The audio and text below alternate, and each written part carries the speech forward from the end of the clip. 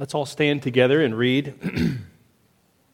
Our text for this morning is 2 Timothy 2, 22 to 26. Here we come to our final section of 2 Timothy chapter 2, and then we'll have the second half of the book to look forward to as Paul continues to teach Timothy under the inspiration of the Holy Spirit.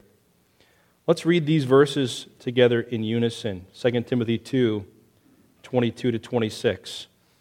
So flee youthful passions and pursue righteousness, faith, love, and peace, along with those who call on the Lord from a pure heart. Have nothing to do with foolish, ignorant controversies. You know that they breed quarrels, and the servant must not be quarrelsome, but kind to everyone, able to teach, patiently enduring evil, correcting his opponents with gentleness. God may perhaps grant them repentance, leading to a knowledge of the truth, and they may come to their senses and escape from the snare of the devil after being captured by him to do his will. Please join me in prayer. Heavenly Father, as we come to this text this morning, we pray that you would grip us with the unique responsibility you have placed on your family, your church, to respond to those who oppose the truth.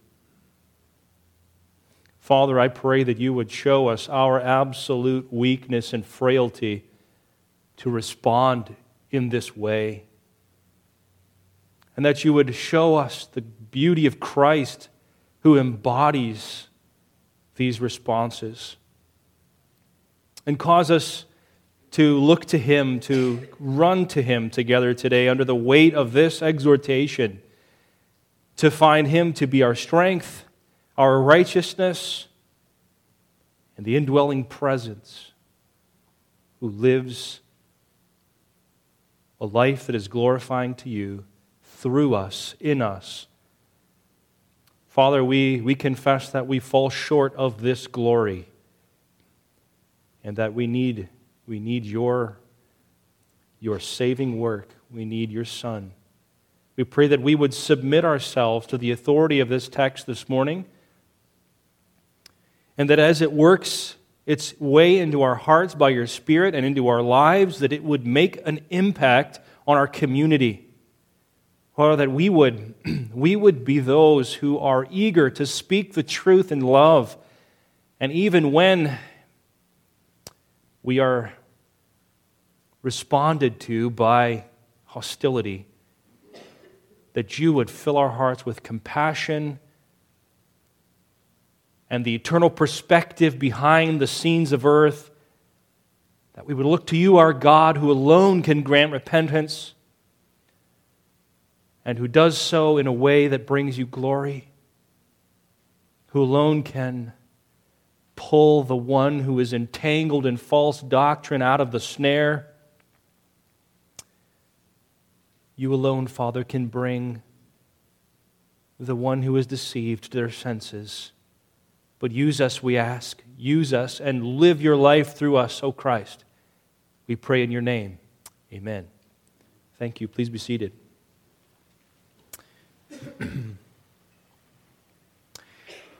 One of the most important aspects of biblical ministry is learning to respond rightly to the situations that our sovereign Father brings to us from day to day. Effective ministry doesn't always happen by your pursuing it, by your looking for an opportunity and advancing yourself into that for the cause of Christ. Sometimes God allows ministry to happen that way, but often ministry happens by prayerfully responding in the Spirit to the opportunities that God brings to you. Various opportunities. And more specifically, some of the opportunities that God will certainly bring your way are those professing believers who are dabbling into new and alluring doctrine, professing believers who are entangled in false doctrine, captured by it already, So when you have an opportunity to talk with someone like that, who thinks they know the truth, but clearly from Scripture they are entangled in error, how will you respond to those precious people? I'm sure most of us have had opportunities like that. How many times those interchanges become difficult, uncomfortable, awkward, even hostile, could we say? Sometimes. Will you give in to that internal passion to theologically crush someone and win the argument? That's sometimes our propensity. We want to win the argument. We want to force that person into a different perspective, and in the process, we lose the person altogether. Do you know when to say no to a particular debate because it will be counterproductive to engage in it? That's a great question to consider. How do you know what conflicts to engage in and what conflicts to say, no, I'm not going to get involved with that one? Are you able to respond to a hostile opponent of the gospel, an opponent of godliness even, with gentle teaching, with meek correction, with enduring forbearance? Maybe it's a friend. Maybe it's a family member. Maybe it's a coworker, but maybe even it's a child or a parent or a spouse. Can you respond with this gentleness, this meekness? Is that your objective? And still teach and correct? And I'll tell you this morning that the need for these kinds of wise and yet harmless approaches, these responses, will become more and more frequent as our culture looks more and more like the culture of Paul and Timothy. And we're moving in that direction rapidly, as you know. And that culture will be described clearly for us in the next chapter, 2 Timothy chapter 3. We need these texts. We need these texts to prepare us to make disciples of Jesus Christ, even in a world that is hostile to the truth and hostile toward righteousness. So let's take a look this morning in these verses at how the Apostle Paul exhorts Timothy to respond to the personal ministry challenges that often come to the good servant of Jesus Christ. That's the main idea. The title this morning here is The Good Servant of Christ, His Responses. And the main idea we could summarize in this way: by the strength and Spirit of Christ, let us pursue the godly responses of the good servant of Christ. We need the strength of Christ, right? Chapter 2, verse 1. Be strengthened in the grace that is in Christ Jesus. We need the Spirit of God. 2 Timothy chapter 1, verses 6 and 7. God has not given us a spirit of fear, but a spirit of power and love and self-discipline. We have the Spirit of Christ in us. We have available to us. We are standing in, we have access to the grace, the strength of the grace of Christ. And so what are these responses of the good servant of Christ? You can certainly follow along in your outline. Number one, the good servant of Christ's response to youthful passions. This is verse 22. The Apostle Paul says, "So flee youthful passions and pursue righteousness, faith, love, and peace, along with those who call on the Lord from a pure heart." In the verses before us today, the Apostle Paul is really expanding his exhortations about how to become a vessel for honor. Remember, we talked about that last week. What does it look like to be a vessel for honor? How does Jesus Christ, the good master, prepare these vessels for honor? So don't forget that that's still part of what we're talking about in these texts. But as we have said, the issue in this section is the responses of the good servant of Jesus Christ, even and particularly to opponents of the truth and of righteousness. And Paul begins right where he should. How the servant of Christ must respond to his own heart in the midst of these sort of conflicts. His own temptations, his own sinful desires in these difficult, potentially instigating ministry interactions. Flee youthful passions. Pursue righteousness, faith, love, and peace. So Paul calls Timothy and every good servant of Christ, first of all, to flee. Flee youthful passions. This word flee, as you would expect, means to escape danger, to fly to safety as quickly as possible. And of course, in this context, you know, the Apostle Paul is talking about spiritual danger as opposed to physical danger. So what is the spiritual danger from which the good servant of Christ is to flee? Well, right here, Paul says, youthful passions.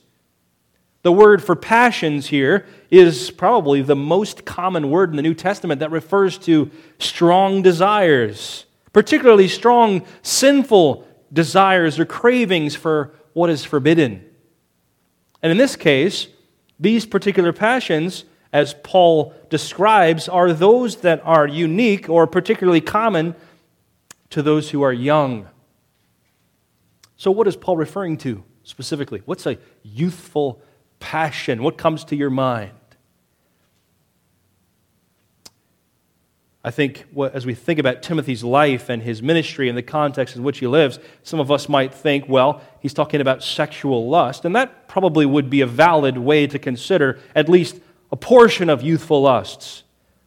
Various sensual, sinful, self-indulgent desires and wayward impulses would certainly fit this category.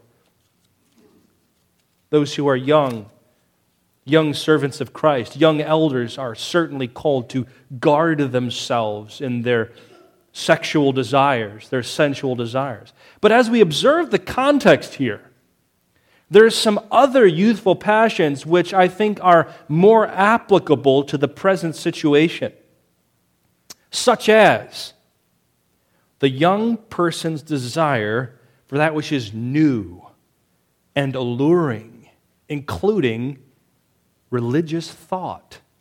Look at verse 23, for example.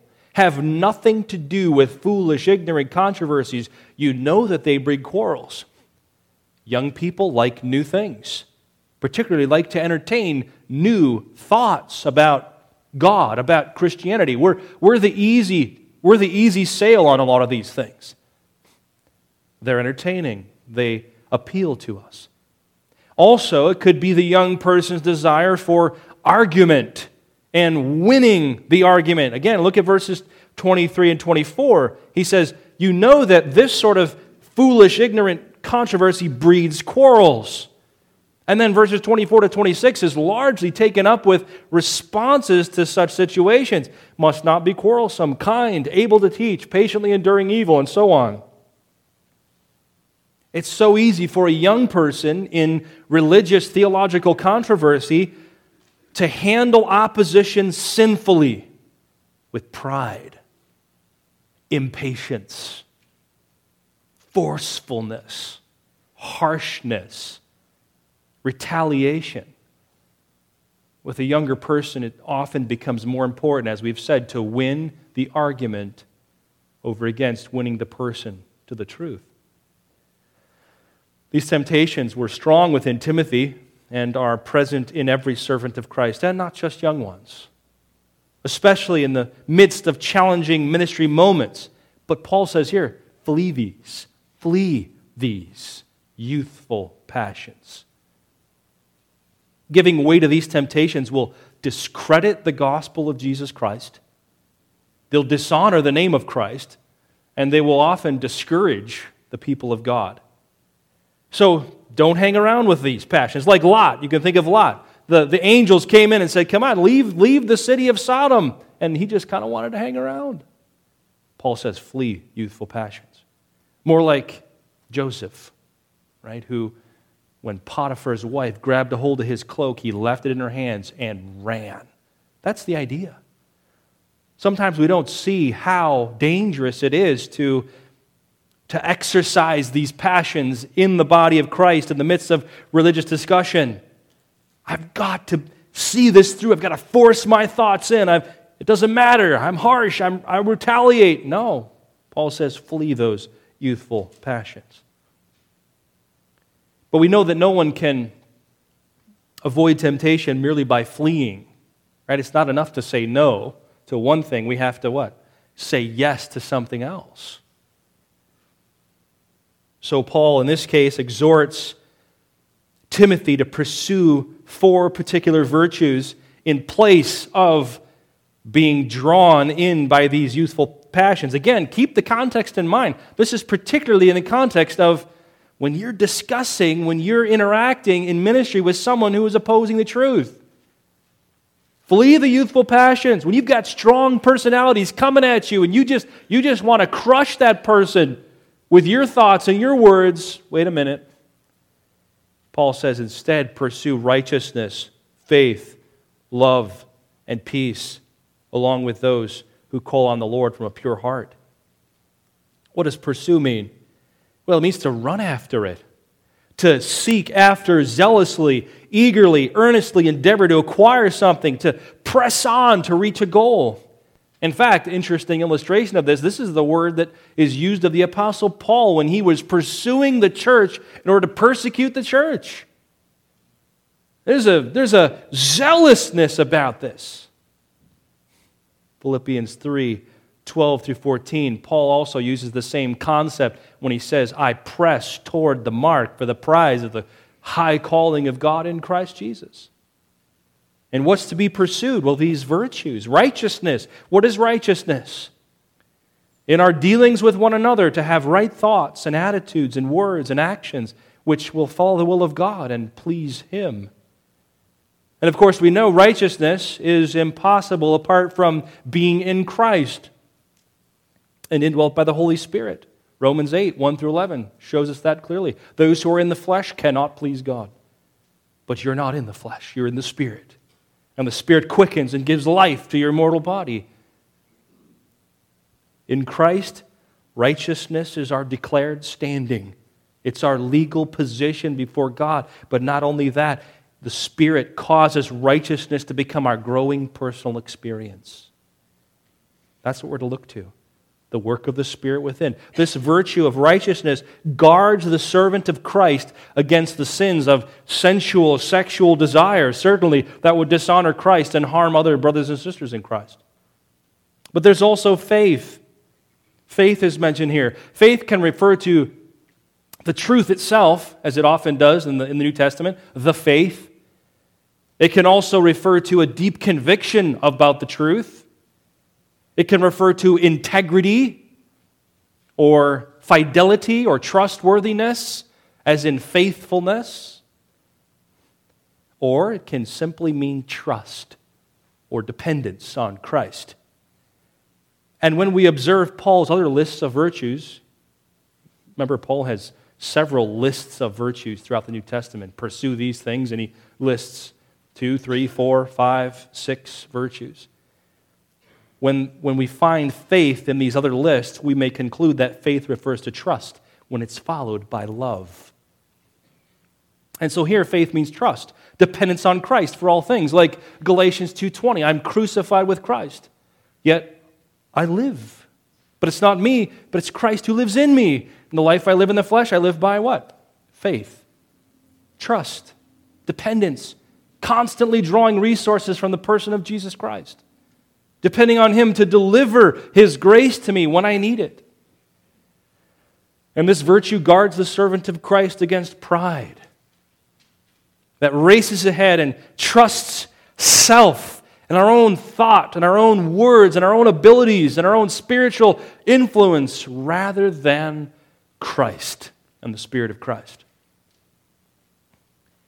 So over against these youthful passions, Paul calls us to pursue righteousness and faith, and then love.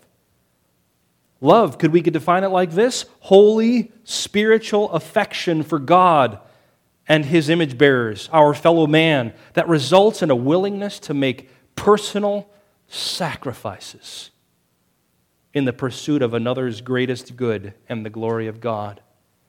That's the heart of this kind of love. Personal sacrifice in order to pursue someone else's good and the glory of God. Love, as is the case of all these virtues, is impossible apart from the saving work of God and the indwelling of the Holy Spirit. We know this, 1 John 4, 7 and 8.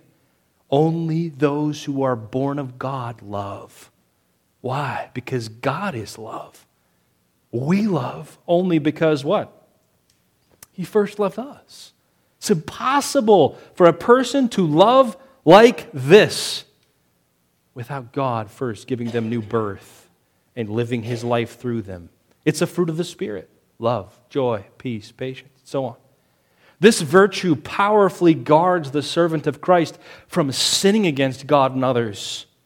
But also love guards against the passions of impatience and unkindness and forcefulness and harshness and retaliation while seeking to minister Christ to others. Remember the qualities of love that are described in 1 Corinthians 13?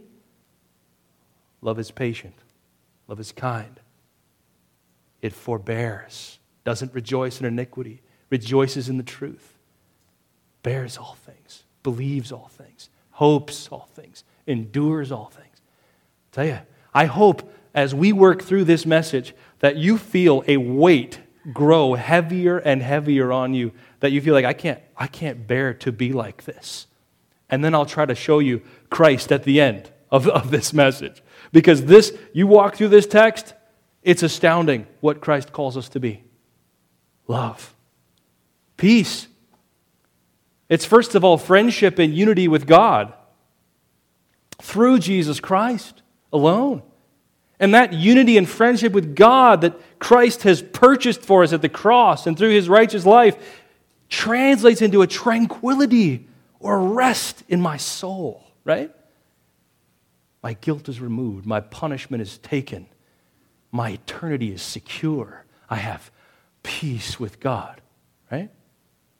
Which displays itself then by a Spirit-empowered passion to live in harmony with others, especially with brothers and sisters in Christ. Just like Ephesians 4, 1 through 3 says, be eager to maintain the unity of the Spirit in the bond of peace. Or Romans 12, 18, as much as possible, as much as lies within you, live peaceably. Live at peace with all people. And so those texts speak perfectly of the peace that is to be pursued by the good servants of Christ as He relates with others in the body of Christ, even when there is conflict over the truth. This virtue guards the servant of Christ against the passion to pick a fight and to win the argument in the process of pursuing the truth. And Paul gives one additional aspect of a godly response to youthful passions. He says, flee these, pursue these, and then along with those who call on the Lord from a pure heart. So you can see in your outline, letter C, team up. We need one another for this. With those who call on the Lord from a pure heart, flee this with them. Pursue this with them. Who are those who call on the Lord from a pure heart? They're fellow believers. These are brothers and sisters in Christ who have heard the truth of Jesus Christ as Lord and called upon His name for salvation from sin and have submitted themselves to His lordship. Romans 10:13. Whoever calls upon the name of the Lord will be saved. These are the ones who call on the Lord from a pure heart. These are brothers and sisters who have a pure heart because the Spirit's work of regeneration and renewal has taken place within them. They have a new heart. They love truth. They hate error. They love righteousness. They hate sin with you because of the Spirit. And it's continuing. It's continuing. They're being sanctified. They're being prepared as vessels for honor right along with you. These are brothers and sisters in Christ who, just as passionate about fleeing sin and pursuing godliness and walking in unity as the good servant of Christ. And so the good servant of Christ is to live in prayerful unity with brothers and sisters like these, so that youthful passions may be rejected and Christ-like virtues may be developed. We're to run from sin and run after holiness together. Do you forget that sometimes? It's easy when we have struggles with sin to isolate ourselves. That's our most initial response. It's what humans do. We isolate so very often. Instead, the Scripture calls us to confess our sins to one another, doesn't it? James 5:14. Talk about our temptations to one another. Express our spiritual desires to one another. Encourage one another in Scripture and in Christ. And pray for one another in the Spirit. We're to pursue these and flee these things together. That's helpful. That's very helpful. We need that. Temptation isn't to be fled in isolation from your brothers and sisters in Christ. It's not. It's not designed for that. We're to do this together. Godly virtue isn't to be pursued in isolation from your brothers and sisters in Christ. The active unity that we enjoy through the Holy Spirit as brothers and sisters in Christ is a powerful asset of grace given by the ascended and reigning Christ for our practical victory over sinning and our personal growth in holiness. Unity and all the blessings that it brings in the Spirit. This is what Paul means by with those who call on the Lord from a pure heart. So, let me ask you before we move to the second point this morning, are you fleeing youthful passions, just as Paul is described here in this context? Is that on your mind? What youthful passions are you fleeing? Are you pursuing these godly virtues? Which ones are particularly challenging for you? Which particular passions in the life of the body that could be destructive are difficult for you to turn from? And so are you fleeing these and pursuing these things with your family? Who?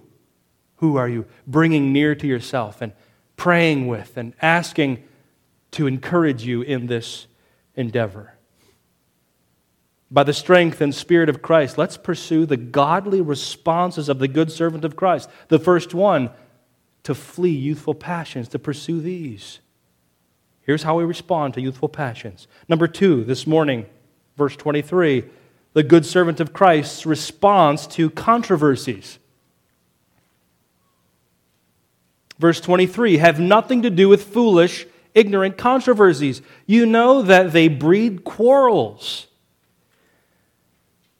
As we observe what Paul says about this second response, let's first discover what foolish, ignorant controversies are.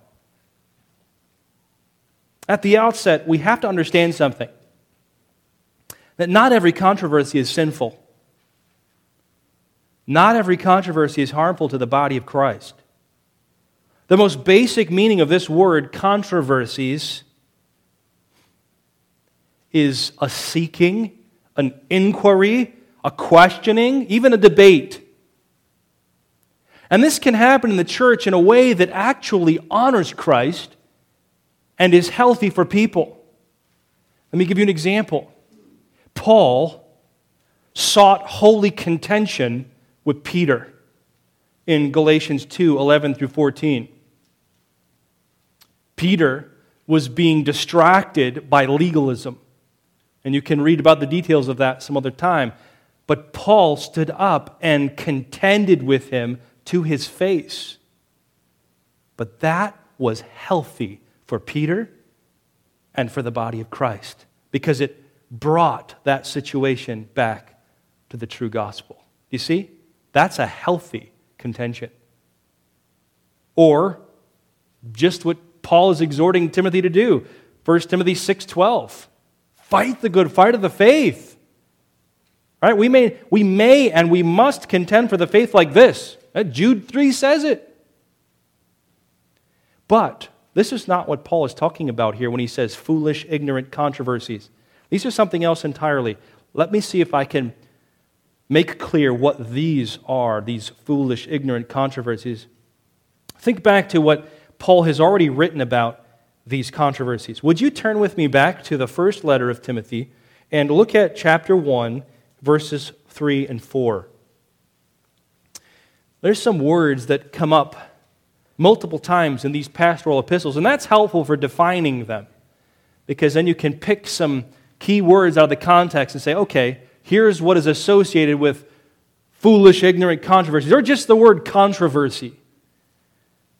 So 1 Timothy 1, 3 and 4 says, "As I urged you when I was going to Macedonia, remain at Ephesus so that you may charge certain persons not to teach any different doctrine, nor to devote themselves to myths and endless genealogies, which promote," what? Speculation. There's our word. "Rather than the stewardship from God that is by faith."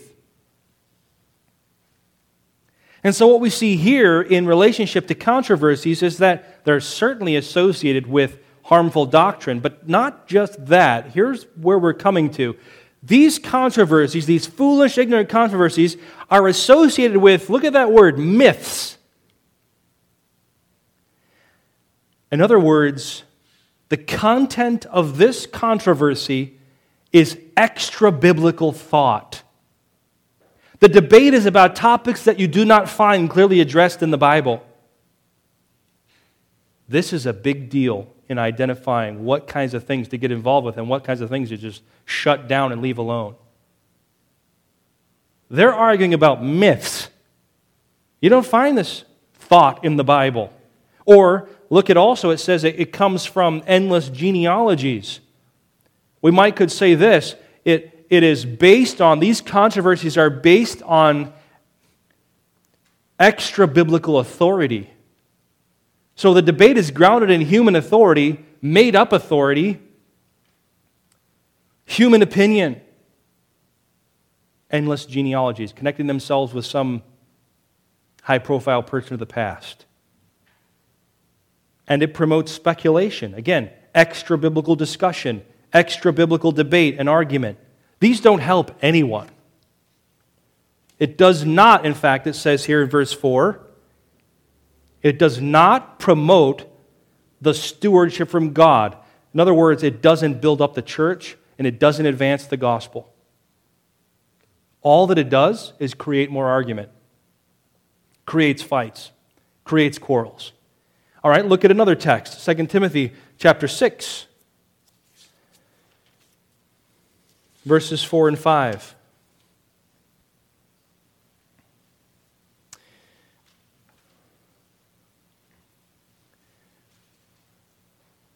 Did I say 2 Timothy? It's 1 Timothy, if I said 2nd. There's no 2 Timothy 6. 1 Timothy 6, 4 and 5. "He is puffed up with conceit and understands nothing. He has an unhealthy craving for," here's our word again, "controversy, and for quarrels about words which produce envy, dissension, slander, evil suspicions, and constant friction among people who are depraved in mind and deprived of the truth, imagining that godliness is a means of gain." All right, let's draw some words out of there and help us to define this controversy. One thing we can see is that it springs from a sick craving. What is the craving? This sick desire to fight. We like to fight. We like to argue. It's fun. It exercise power over other people. Make people upset. I like that feeling. That's what's going on here. The sick craving for argument and debate. It's associated with word wars. We've remembered that word, right? Word wars. We just talked about that recently. It's the noun here. It's the verb in 2 Timothy 2:14, which means to reassign or give new meaning and significance to fundamental doctrines and the words that the New Testament uses to describe those doctrines. To make worthless what is significant and to make significant what is worthless. Word wars, shifting meaning about words. And these controversies produce all kinds of hostility among the people. We can see that in the text. And they're promoted and entertained by people who are depraved in mind, deprived of truth, and desperate for sensual satisfaction. All right, now come back to our text again. And we can see this description of controversies here. They're foolish and they're ignorant. Foolish, meaning they're godless. They're stupid, actually. This is the word that we get moron from. This is that word. They're moronic. And they're ignorant. They're uninformed, they're uninstructed, they're untrained, they're uneducated, they're undisciplined. All right, what is that? Let's bring all that together. Let me begin by quoting or paraphrasing some words from John Stott about this word. He said, "What is forbidden are controversies which in their effect breed quarrels. They are stupid and futile because they are speculative. They're senseless, uninstructed, undisciplined because they go beyond Scripture. They do not submit to the intellectual discipline which Scripture should impose on us. They breed quarrels because they forsake revelation for speculation. There is no agreed authority, no impartial court of appeal, and there is a lapse into subjectivity and opinion versus opinion. Unbiblical speculation and uncharitable polemics are a danger to the cause of Christ." All right, I'm going to make this a little more clear in just a moment. But initially, let's say this first. What does Paul say should be our response to such controversies? Have nothing to do with them. What does that mean? It means, and actually have nothing to do with is all one word. It means to refuse, to decline, to shun, to avoid, to excuse yourself. The only response to these kinds of debates should be, I'm not going to argue with you about that, and you shouldn't argue about it either, and leave. That's what Paul's saying to do here. I'll stay and argue about many other things. I'll contend for the truth over Scriptures, but not this issue. Excuse me, I'm out of here. Right? That's what Paul's saying here. So then how do we know? How do we know the difference? When to refuse and when to engage in a particular conflict? Here's 5 questions I was thinking about as looking at this text I think will be helpful to you, to me, to all of us. Questions to ask before engaging in a conflict. What authority are we appealing to in this conflict?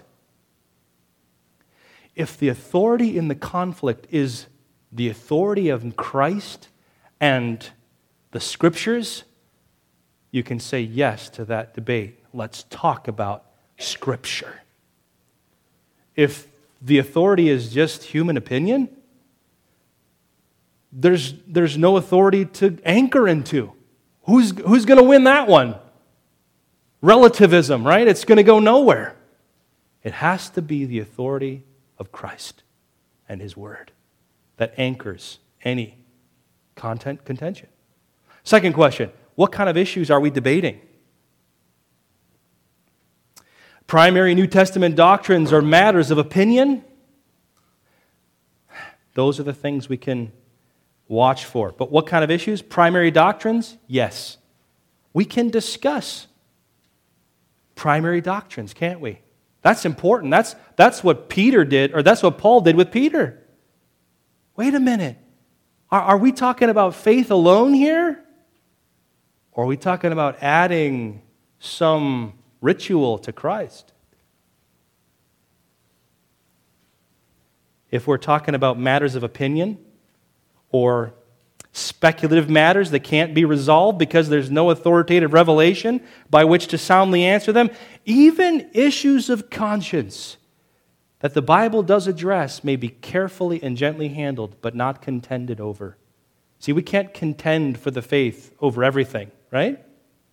Only over the faith and with the Scriptures. Third, what kind of attitude is being promoted? Is it zealous love for others? Well, then yes, we can participate in that kind of contention. Or is it bitter competition and retaliation?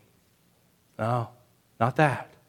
That's not why we contend. We don't contend to be bitter and retaliate, but because of zealous love for the good of others and the glory of God. And what's the motive? What's the motive? Is it for the glory of God? Is it the honor of Christ?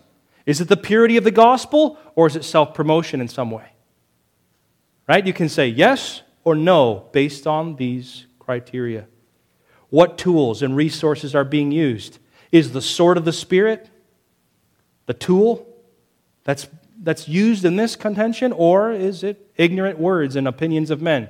You can tell when to participate in a healthy contention for the faith and when to back out, I think, based on this text, which elucidates these questions. So if your answer is yes, and you say, yes, it is the authority of Christ, it is primary doctrine, it is zealous love, it is the glory of God and the honor of Christ and the good of the people, and we're using the Word of God, well then, it's important to contend for the faith. But if all we have is human opinion, speculative matters, bitter contention, self-promotion, ignorant words, human opinions, you're not going to get anywhere. It's only going to produce more and more and more and more fighting and division. That's Paul's point here. And Paul reinforces why excusing ourselves is so important here. So not only excuse yourself, but remind yourself of something. And it's what we're talking about. They breed quarrels. You know this. You know that they breed quarrels. They breed quarrels like earthquakes breed tsunamis. Doesn't get any better. They spawn fights in the body of Christ. They give birth to division in the church. Doing this wrong, entering into the wrong kind of controversy is harmful to the body of Christ. These kinds of controversies work in direct opposition to what Christ has called us to in His church. Christ has called us to truth. These controversies spread error like gangrene. Remember our last text? Christ has called us to unity. These controversies develop canyon-sized divisions and destruction. Christ has called us to unity by devotion to the truth. These controversies undermine everything that unity by devotion to the truth is built upon. Ephesians 4, 1 through 6 is the text, right?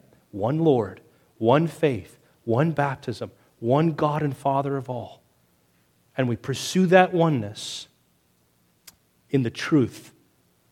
And along with it, attitudes that are eager to maintain the unity of the Spirit in the bond of peace. Therefore, I would encourage you all this morning, excuse yourself from these kinds of controversies and remind yourself and others of their dangerous impact on the body of Christ. Would you partner together to guard this body of Christ from these kinds of controversies? By the Spirit of God, He can enable us to do that. Are these your personal commitments to Christ and His body today? To excuse yourself and remind yourself, as Paul has called us. Finally, this morning, the good servant of Christ's response to snared opponents. Snared opponents. Verse 24 to 26. And the Lord's servant must not be quarrelsome, but kind to everyone, able to teach, patiently enduring evil, correcting his opponents with gentleness. God may perhaps grant them repentance, leading to a knowledge of the truth, that they may come to their senses and escape from the snare of the devil after being captured by him to do his will. Now I want you to notice where I've gotten these titles. The good servant of Christ's response to snared opponents. Did you catch those words in the verses? We do have opponents. Opponents to the truth. Opponents to godliness. And what it says, how it describes these, is that they are captured. They're snared. We'll talk about this. We need to see things this way, and it will work in our hearts to change our responses. As the good servant of Christ seeks to minister the truth and the love of Christ to the body of Christ, he will inevitably come across those who oppose him because they refuse to submit themselves to the Word of God, to the truth of God, to the lordship of Christ. So what then? What do you do? How do you respond? Well, the first response that Paul calls us to in this series of responses, shall we say, to snared opponents, is not quarrelsome. This is extremely difficult, but not quarrelsome, he says. That means when you're trying to convince someone of truth or godliness and call them to repentance, and you're zealously involved in this loving pursuit, and they become more and more obstinate and offensive, he says, don't fight. Don't fight. This word comes with a picture of someone with armor. Right? They're doing hand-to-hand combat. That's the idea. Set aside sinfully hurtful words. Those are your weapons. Those are our first go-to weapons, aren't they? Sinfully hurtful words. Put them aside. Set aside, lay off the stinging attitudes and tones of voice. Lay it off. Be done with threatening gestures. And never use physical force. Right? That's part of this quarrelsomeness. God forbid that we would ever use physical force in the cause of truth. Lay down verbal, psychological, emotional weapons that are meant to personally attack and hurt the one who opposes you so that you can somehow win the war that way. We must refuse, think of it this way, we must refuse to employ the works of the flesh in the cause that is advanced only by the fruit of the Spirit. Can we take that to heart? That's Christ's call to us here. That's what Paul's exhorting. And he says to be kind to everyone. Kind.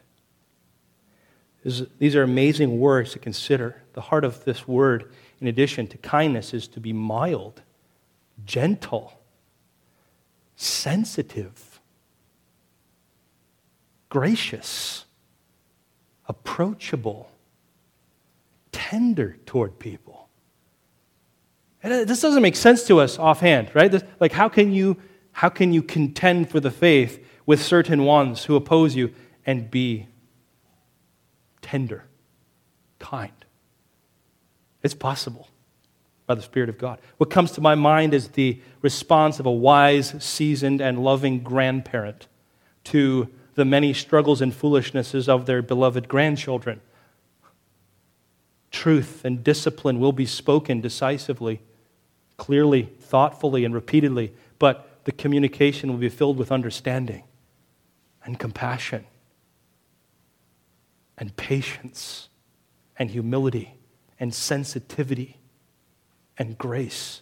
Can you hear that? Can you remember, feel that with me? That's the perspective here. And to whom are we speaking this way? Paul says to everyone, kind to everyone. Who's in that category? Remember, you always have to define universal words like that according to their context. According to Paul's context, it would seem that he would mean, first of all, everyone in the body of Christ.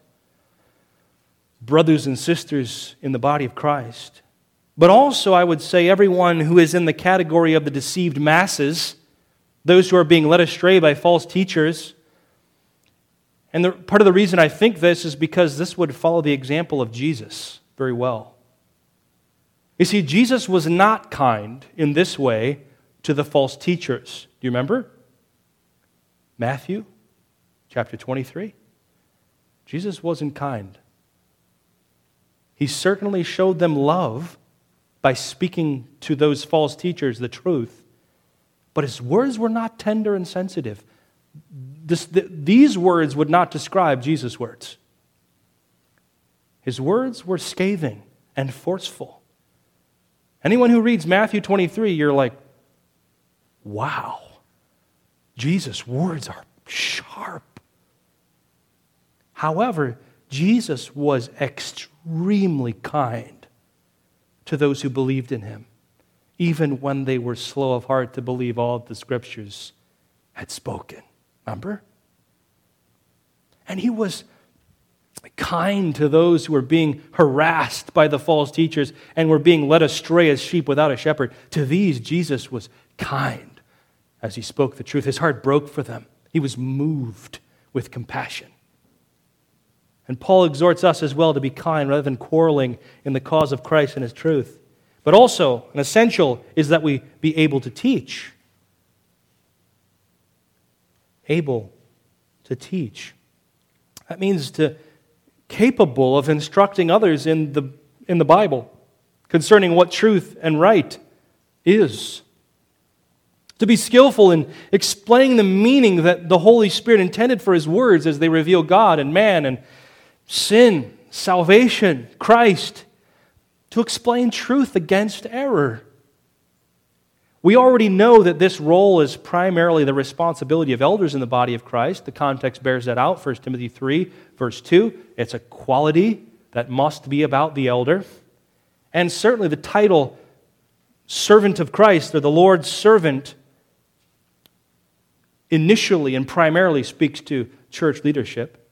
But as we've said so many times before, there's a sense in which all of us, as genuine believers and servants of Christ, must strive to take up these exhortations as our own, in our own spheres of influence, our families, our workplaces, and so on. So this is a response that every servant of Christ should strive for in the effort to minister to one another. And not every believer will be able to teach to the extent of an elder, but every believer can teach in some capacity, right? That's what the Great Commission is all about. And we can teach by the grace of Christ with truth and simplicity and clarity and skill.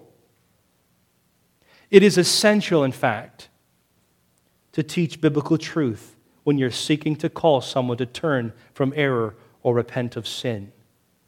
You see, your words alone cannot convince anyone. They need to hear the Word of God, and that's what you must give them.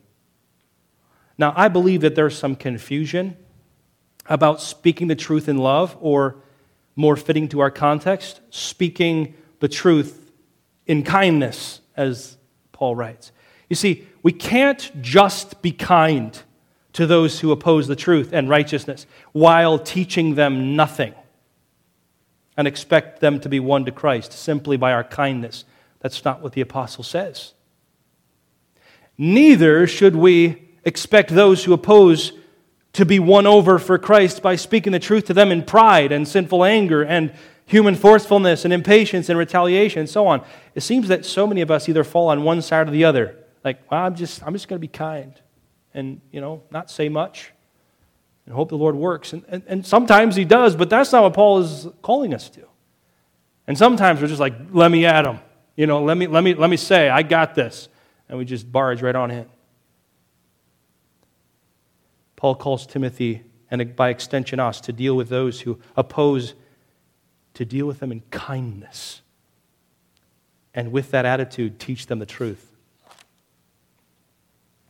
Fourthly, here we see Paul calling us to patient endurance of evil. This is a magnificent phrase, just astounding to think through. Patiently enduring evil. This aspect of our response answers the question, what should I do if they're unkind to me? What if they're harsh, mean, hostile, spiteful to me while I'm seeking to teach them with kindness? Do I just take it? I'm confident that Timothy asked these questions, struggled with the same questions, and experienced the situations personally, and Paul would answer it just with these words: patiently endure evil. Patiently endure evil. This is, again, actually one word. It means forbearing. Enduring of ills and wrongs. I tell you, this is one of the most difficult, yet most winsome responses to evil in the cause of truth. This defines Christianity uniquely. To respond to evil and endure it. When they verbally assault, we don't verbally assault in return. When they cause suffering, we don't even threaten in return. When they are evil toward us, we don't retaliate. The fight is not about us. It's about Christ and His truth. So instead, we absorb it. That's a good way to put it. We absorb the hostility, absorb the evil, take it to God in prayer, for the sake of Christ and the truth. And we keep speaking the truth and teaching the truth with kindness. In fact, Paul says, letter E, correcting with gentleness. I mean, is the tension building in you a little bit here? This is incredible. You can sense this tension building even between a servant of Christ and the opponent of Christ. There's an issue of doctrine or practice that must be addressed. The servant of Christ approaches the opposer and speaks to him with kindness. The servant of Christ begins to teach them and clearly explain to them what Christ has said in His Word. The opponent feels the weight of the truth upon his sin and error and is convicted and exposed. So the opponent attacks in some way, verbally, emotionally, personally. But what? The servant of Christ does not retaliate. Instead, he endures the hostility. He absorbs it. And he continues to teach the truth of Christ. In fact, notice, he doesn't back off with his truth speaking, but actually goes one step farther with his opponents. And he does what? He corrects them. Wow. He actually corrects their arguments with more truth. He corrects their false beliefs and behaviors. And he does it all with gentleness. Isn't that something to think about? How this passage unfolds. This word translated gentleness here is specifically meekness. Like a mighty horse that has been made useful by bringing it under control. So we can't make any mistake here with this word. This does not mean cowardice or impotence. Just the opposite. Meekness is having the power to retaliate and harm someone in return, but then controlling that power and holding it back with a spiritual strength that recognizes that the works of the flesh have no place in the cause of Christ, but only the fruit of the Spirit. See, we have to understand here something, that kindness and gentleness are not the opposite of speaking the truth. Do you believe that? Those aren't opposites. They work together in perfect unity to further the cause of Christ. Meekness and humility are not the opposite of correcting an opponent. They work together in perfect unity to further the cause of Christ. Man, if you've experienced these kinds of things, I know you're right along with this text. You've lived it. You've struggled with it. Paul is calling us to grow beyond our worldly thinking, our natural human tendencies and impulses in contending for the truth and to fight the good fight of the faith by teaching and correction and gentleness and meekness and forbearance. Now, again, I come back to this question. Are you feeling the weight of Paul's exhortations yet? I am. This is astounding to think about. Bearing down on our human frailty, especially as you remember different situations in your past that didn't turn out like Paul's describing here. Are you asking yourself, how is this possible? I hope you are, because then you're beginning to see with some clarity the greatness of this calling and the weakness of your own flesh to actually live this out at the workplace, at home, in the body of Christ even. So I'll come back to that tension in a moment, but let's get to this final part, and then we'll conclude. Lastly here, letter F, remembering. We respond remembering the reasons for our responses. Why is it important that we respond this way? Verses 22 all the way through the beginning of 25. We've got this section so vital to our understanding. Because these responses are what the God of the universe, our sovereign Savior, has chosen to use in order to release people from Satan's grip and bring them into a full knowledge of the truth. Did you hear that? These are what God has chosen to use. These attitudes and qualities and responses. These bring Him glory. Paul masterfully, in this last little sentence here, Paul masterfully describes these two beings behind the scenes of earth who deal with the souls of men. Who are the two beings? God and the devil. Right? Here's God. There's the devil. Of course, God is infinitely more powerful than the devil, but both truly deal with the eternal souls of men. And Paul indicates that the devil, the slanderer, that's what the word devil means, the opposer, the accuser, he snares. He snares men and women with what? His lies. Just like a fowler, that's what this word is used with. A fowler snaring a helpless bird in his net. And Paul also indicates here that the devil captures men and women. This word speaks of being captured alive. He captures these men and women alive. Why? In order to use them to accomplish his diabolical purposes in the world. And implied here in this phrase, come to their senses, God enables these to come to their senses. That phrase implies that the devil holds people under an intoxicating, tranquilizing sort of sway. 1 John 5:19, the whole world lies in the power of the evil one, in order to manipulate them to do his will. Now that is a sobering picture, is it not? Do you view people like that? Do you view your opponents to the truth like this? Snared, drugged, captive, used by Satan. This is a picture that Paul paints for us of those who oppose us, to whom we are to respond as he is described. These are our snared opponents. Now we can see the real enemy, right? That's just part of his point here. We can see the real enemy. The real enemy is not the person in front of us.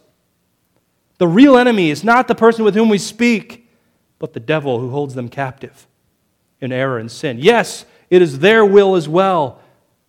But that's the way Paul paints this picture. Here's the real enemy that we're dealing with.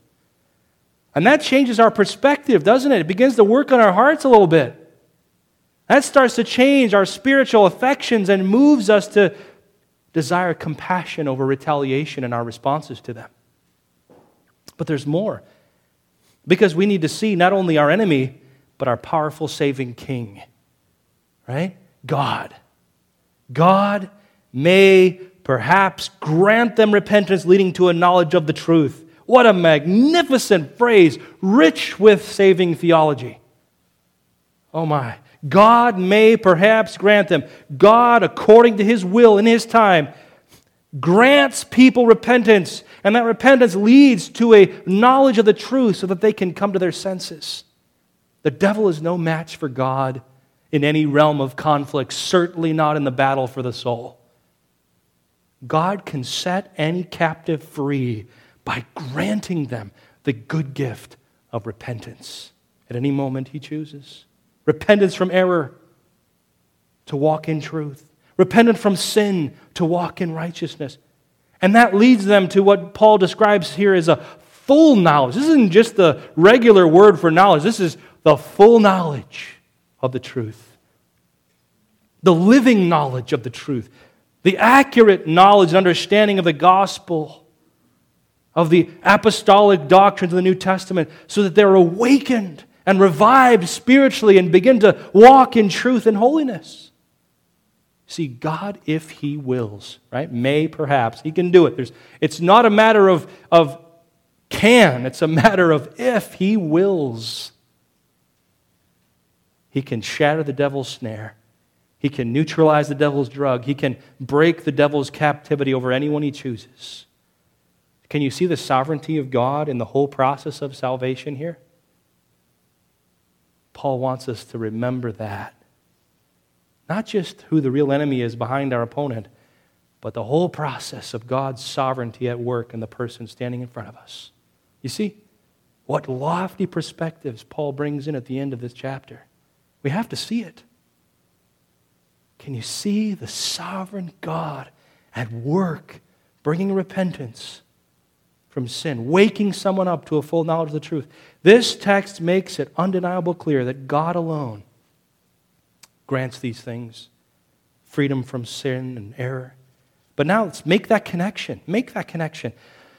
What does God then use as a tool in His hands to grant repentance and a full knowledge of the truth? What does He use? What does He choose to use to give that kind of work?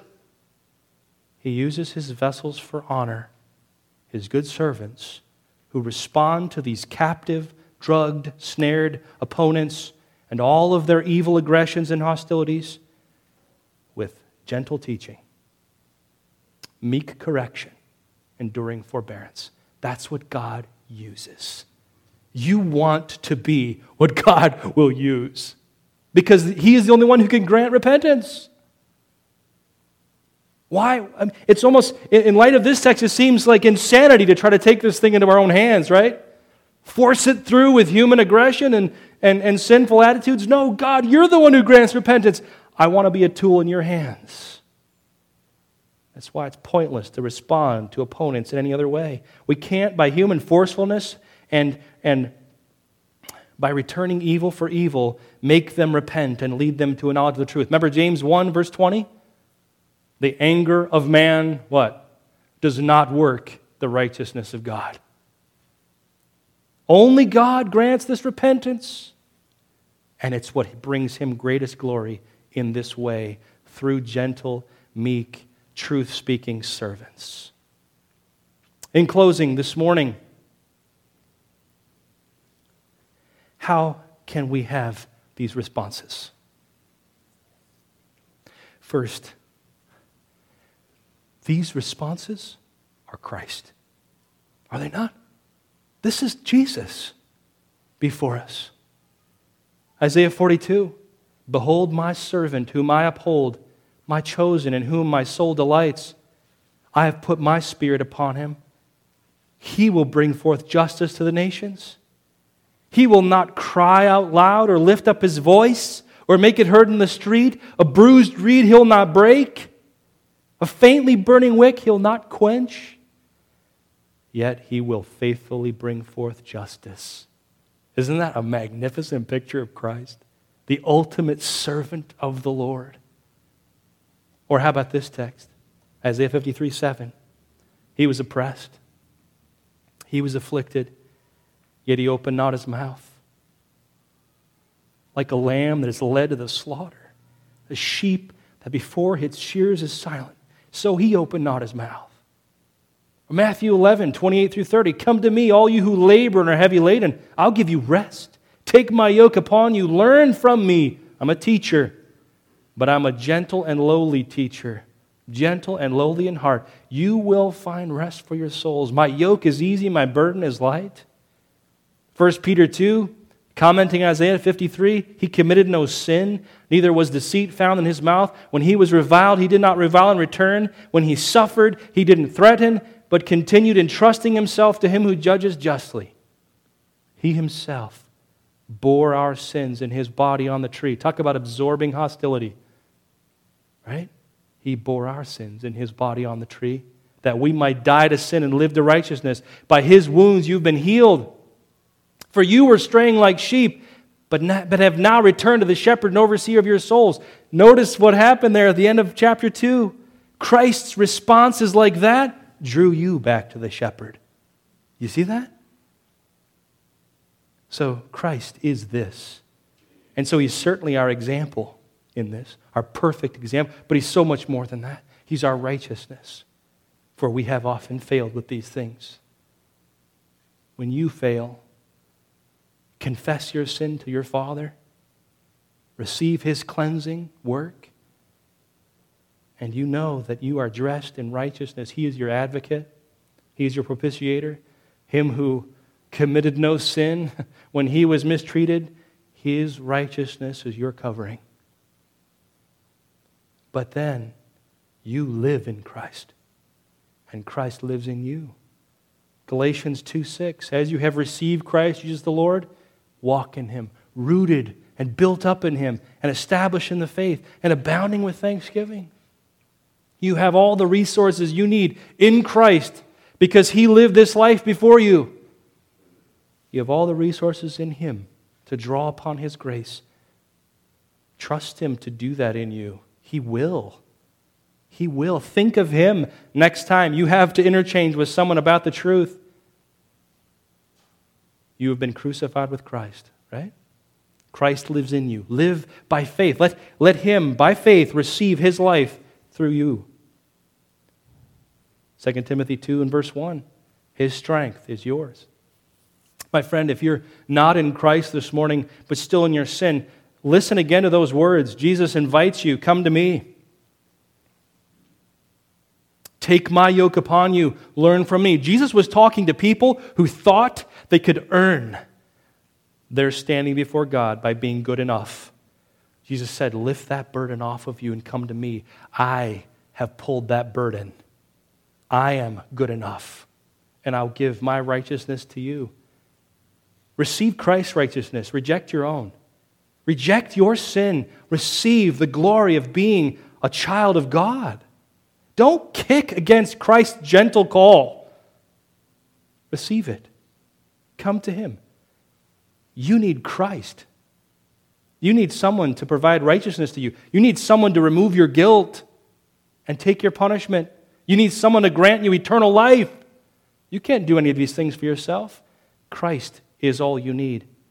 And you know what? If you're struggling to come, if you're struggling to process that because you still love your sin, because you're proud and you don't want others to know, or you've got a family behind you that is still devoted to false teaching, you know what? Ask God to grant you repentance. That would be my encouragement to you. Ask God to grant to you repentance that leads to a full knowledge of the truth so that you can come to Christ with a full and willing heart. Let's stand together. Let's pray. Father, we face this text with desire, but a knowledge of our own frailty, and we confess that to you. Thank you for the cleansing work of Christ and our declared righteous position before you through Christ. We ask that your Spirit would quicken us, live through us, Lord Jesus. The next interchange we have for the sake of the truth, live through us. We trust you. Help us to trust you then, at that moment, that you would live your gentle teaching through us and meek correction. Father, for the sake of your name, your glory in the earth, we pray. Amen.